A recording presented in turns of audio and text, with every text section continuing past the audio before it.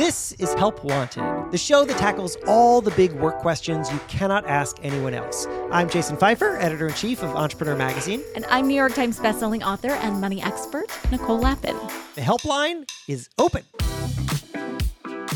There's a funny phenomenon I've seen time and time again while either talking to entrepreneurs who are struggling with some problem in their business or just someone who can't figure out how to get a job or why they aren't being promoted. And anyway, the problem is this. The problem you think you have is not the problem you actually have. You might not even know the problem you have. And if you do not know what I'm talking about, well, it's possible that you have this problem right now. But also fear not, because you can see this discovery unfold right here, right now. A listener named Rosalie recently reached out to the Help Wanted helpline because she'd created a new product and ran into a big problem with it. But as you will hear, as we started digging into what went wrong, we discovered that the answer she was really looking for, had nothing to do with the initial question she had reached out about. Okay, enough setup. Let's listen in on that call. Rosalie, welcome to Help Wanted. Hi, Jason. Thanks for having me. So, Rosalie, you wrote me with a question about a product that you make. You want to read that? Yeah. So I launched a face serum in November 2022, and I feel like I'm having a hard time getting people to change to my serum, which is all natural and way better than store products because I make it myself. Do you have any tips on how to convince people to change over to my product? Thank you so much for your time. And Rosalie, the name of your product is? It's Lamour Skincare. So let's just set a couple basics here. Number one, for those who don't know, possibly myself included, what is a face serum? Okay, so a face serum is an evening oil that you use after you wash your face at night. And it's really healing. It's all natural. It has all the good vitamins that you need for your skin to help heal it, rejuvenate it, brighten it, all these different good properties with vitamin A, C, and E, super healing. And as well as like lots of antioxidants too, which the skin needs, which we're lacking. And just as you get older too, your face gets drier. So it's really nice to have just to bring that brightness and youth back. And have you ever created and tried to sell a product before? Yes, actually, I do. On the side with my sisters, we sell like bath and body products and different array of little luxury items like scrunchies and stuff. Oh, that's cool. And how are those businesses going? Really well. That's awesome. So the thing that you reached out to me about was that you're having a hard time getting people to change to your serum. So, which is to say that people already are using a product, or maybe they're not using anything, but you're struggling to get them to convert. Before we talk about that, I'm curious because you have other businesses and you make other products. Have you run into this challenge in your other businesses? Have you struggled, for example, to get somebody to switch over to your scrunchie? No, not really. But I think it maybe the price point for some people is, we sell our scrunchies like $4 for $20, whereas my serum is at $70 for a 50 ml bottle, right? So that price point right now for people is kind of like, well, that's pretty expensive versus a cheaper product like a scrunchie, right? And how are you selling the scrunchies? We sell them online with our Instagram, and we also go to markets, and we run a market ourselves too in the summertime as well. And you're doing the same thing with the serum? You're selling it through Instagram and through markets? Yes. Yeah. Great. So this is all really helpful. So you launched this in 2022, and you're struggling to get people to try it. Yes. Have you asked people why they haven't tried it? No, no, that hasn't been a question that's crossed my mind. Usually people are like, oh no, I'm not interested. And then they just kind of like walk away. So I'm just like, okay, cool. Like, thank you. Oh, so right. Because that's happening in person. You're seeing somebody walk by you in a market and you're like, would you like to try my serum? And they say, no. And then that's the end of it. Yeah. So that's interesting. But also that's a somewhat different issue, Rosalie, because you're framing this as people changing to your serum. But one thing that I'm pulling out of that little exchange right now is that you don't know if that is someone who is not interested in changing to your serum or someone who doesn't know what a serum is. Right. And you don't know which problem you're looking at right now. Yeah. Would you say that that's the case across the board? Like as you struggle to figure out how to get people to engage, do you know if you're dealing with the problem of introducing a product or the problem of trying to switch their allegiances to the product? That's actually a good question. Maybe it's the introducing of it. It could be. Maybe the wording that I'm using, or, like the idea of like the oil that I use. They're like, oh, I don't want to put oil on my face, but it's like an oil that you think like canola oil or something that you would cook with. Like, I don't know if people are getting lost in the idea of like what an oil is in regards to that. So yeah, I think that that's actually a great place to start, because the first thing you have to do when you're facing a problem like this is figure out what kind of problem you actually have. Do you have a switching allegiances problem? Do you have a consumer education problem? I'll give you two quick little stories of people who I've met who have grappled with this so you can see the distinction. And I'll do it on the big and small level. So on a big level, Sabra, hummus. Years ago, I was talking to an executive at Sabra, and they were telling me that they have an interesting problem. And the problem is that Sabra is the dominant hummus company in America. They own the largest market share of hummus in the country. But most Americans don't know what hummus is. So Sabra actually shouldn't be in the business of trying to draw people away from another hummus company. Sabra actually has to create more consumers by teaching people what the hell hummus is in the first place. And so the way that they've been doing that is through their marketing and advertising, also through their product development. So they started to make hummuses that, frankly, for anybody who really loves hummus, sound disgusting or possibly offensive, like chocolate hummus and buffalo, like wild wing hummus or whatever. Not exactly that, but that was the direction. Mm-hmm. Because what they were doing was trying to find an on-ramp so that people are like, oh, this is kind of like other things that I have. And then they literally sent trucks around the country. I went to one in suburban Salt Lake City where they would park outside of a mall or something, and then they would hand out hummus to people who had never heard of hummus.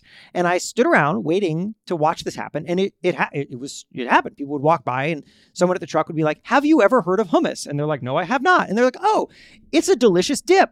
And they would give them a little bit, and they had a table of things that you could dip into the hummus. So they had like some pretzels and some chips so that you could see all the different things. And they gave people a little booklet about hummus. And then I watched people as they tried it for the first time. And it was hilarious because they would take like a chip and they would kind of daintily dip it into the hummus because they didn't know the consistency. Am I dipping into something hard? It's going to break the chip. Right. And so it's important to draw from this little story the lesson that sometimes you're in the position of introducing a brand new kind of product to people. And that means that you need to have a different kind of conversation. Right. Hummus is new to people, so Sabra had to be in the position of introducing it. You may really be in the position of introducing the very idea of face serum, which is very different from having a conversation with people about what face serum to buy, because at that point, the consumer already knows a lot about face serum. You can have a more advanced conversation with them about the kind of oil that you use and the way that. So that's story number one. Story number two is this. I was recently talking to a guy. His name is Jason. And he had this idea to make a healthy chip, like a potato chip. Except he didn't want to make it out of potatoes. He wanted to make it out of chicken because then it could be protein. And so he worked with these scientists at food labs, and he came up with this thing that he called a chicken chip. Looks like a potato chip and crunches and eats like a potato chip, but it's made out of chicken. And he made these bags, and it says very plainly on it, chicken chips. And Whole Foods stocked this. And whenever Jason did a sampling at Whole Foods and got people to try it, they bought it. But when Jason wasn't in the store, nobody ever bought this. Like, product did not move. You want to know why? Why? Because the name chicken chip is disgusting. That's why. Like, who's going to eat that? Would you eat a chicken chip? No, probably not. No, I wouldn't. So he had to redo the branding by doing a lot of studies about consumers and what they react to and what makes them comfortable. Right. And he ended up rebranding this thing as a protein chip, which was really smart because people know protein bars and they know protein shakes. And so protein chip, it's a natural extension. And now once he's hooked people who already know what this is and the value that it can provide to them, now he can start to have a conversation about what's in it. And it's made with whole chicken and it's made with bone broth or whatever it is. Right. And that has driven significant sales. Stick around. Help Wanted will be right back. Welcome back to Help Wanted. Let's get to it. Now I bring it back to you.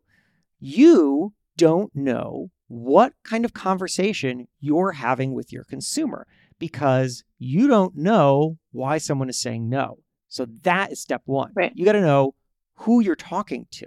And then you're going to have to start figuring out how to have different conversations with people depending on where they're coming from. You don't have this problem with scrunchies. Everyone knows what to do with a scrunchie, but you do have this problem with face serums.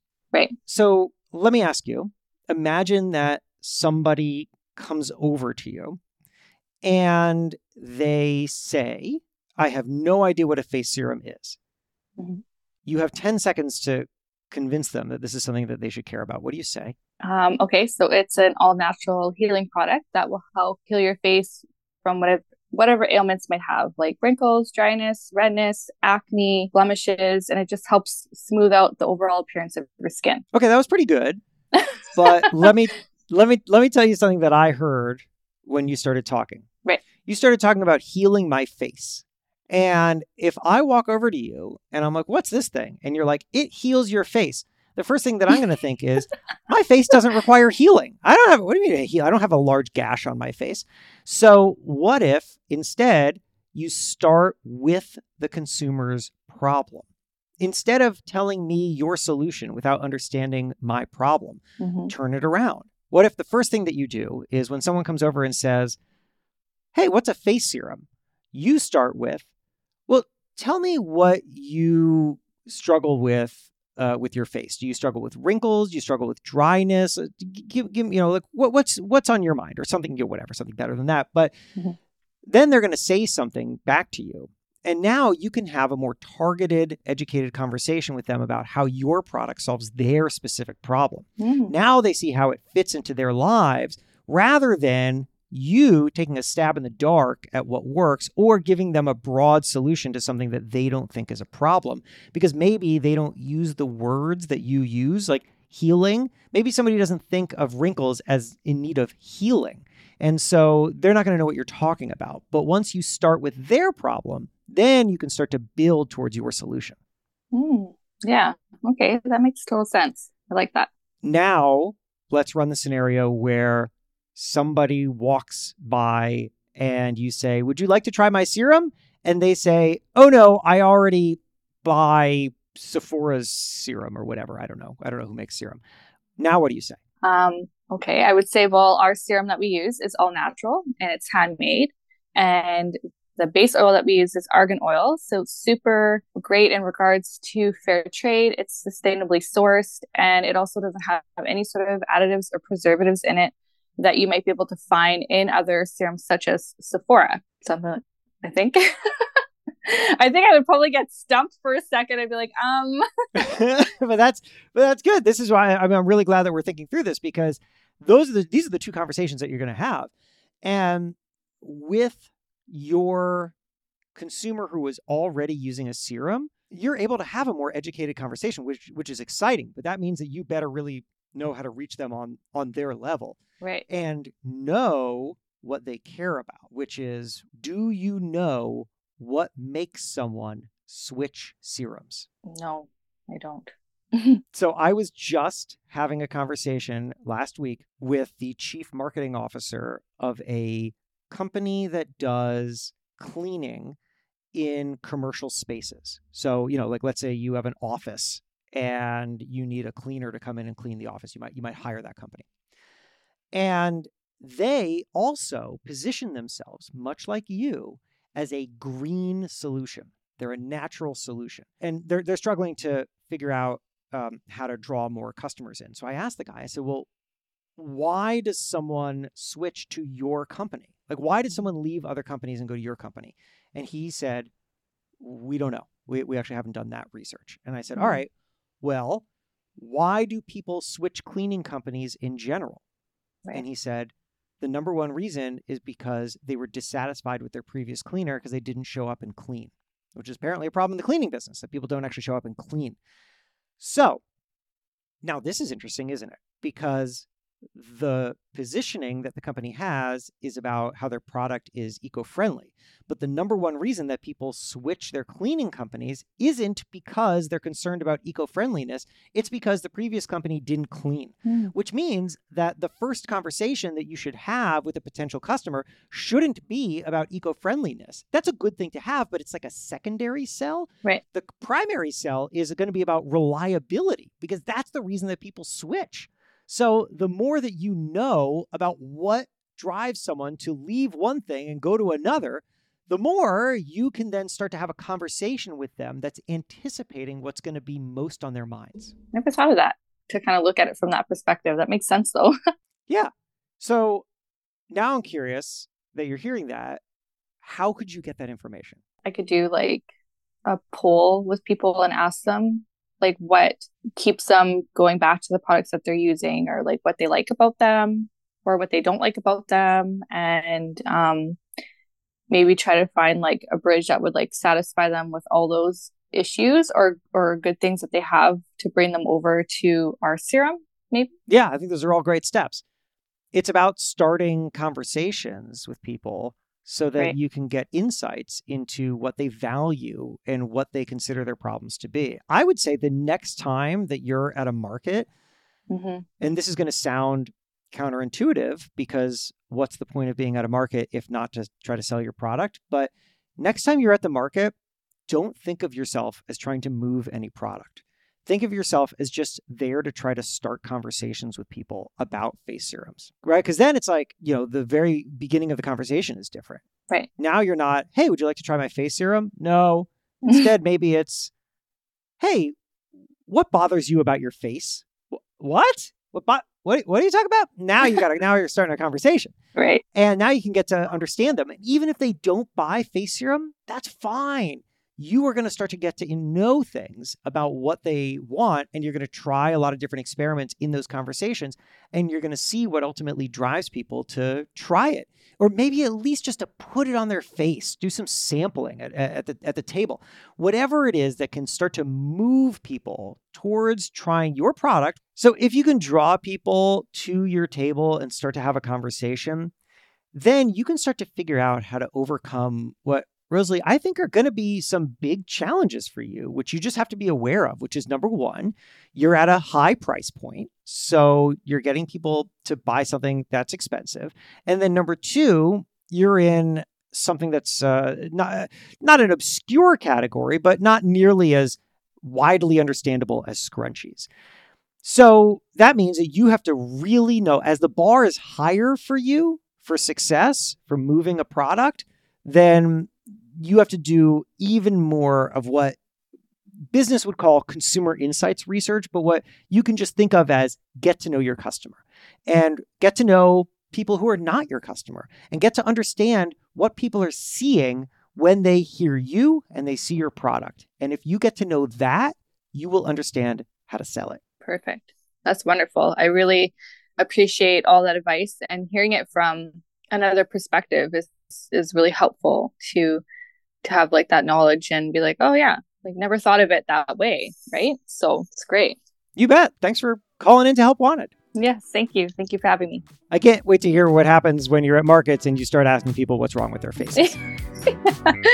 Help Wanted is a production of Money News Network. Help Wanted is hosted by me, Jason Pfeiffer. And me, Nicole Lappin. Our executive producer is Morgan Lavoie. Do you want some help? Email our helpline at helpwanted@moneynewsnetwork.com for the chance to have some of your questions answered on the show. And follow us on Instagram at Money News and TikTok at Money News Network for exclusive content and to see our beautiful faces. And maybe a little dance. Oh, I didn't sign up for that. All right, well, talk to you soon.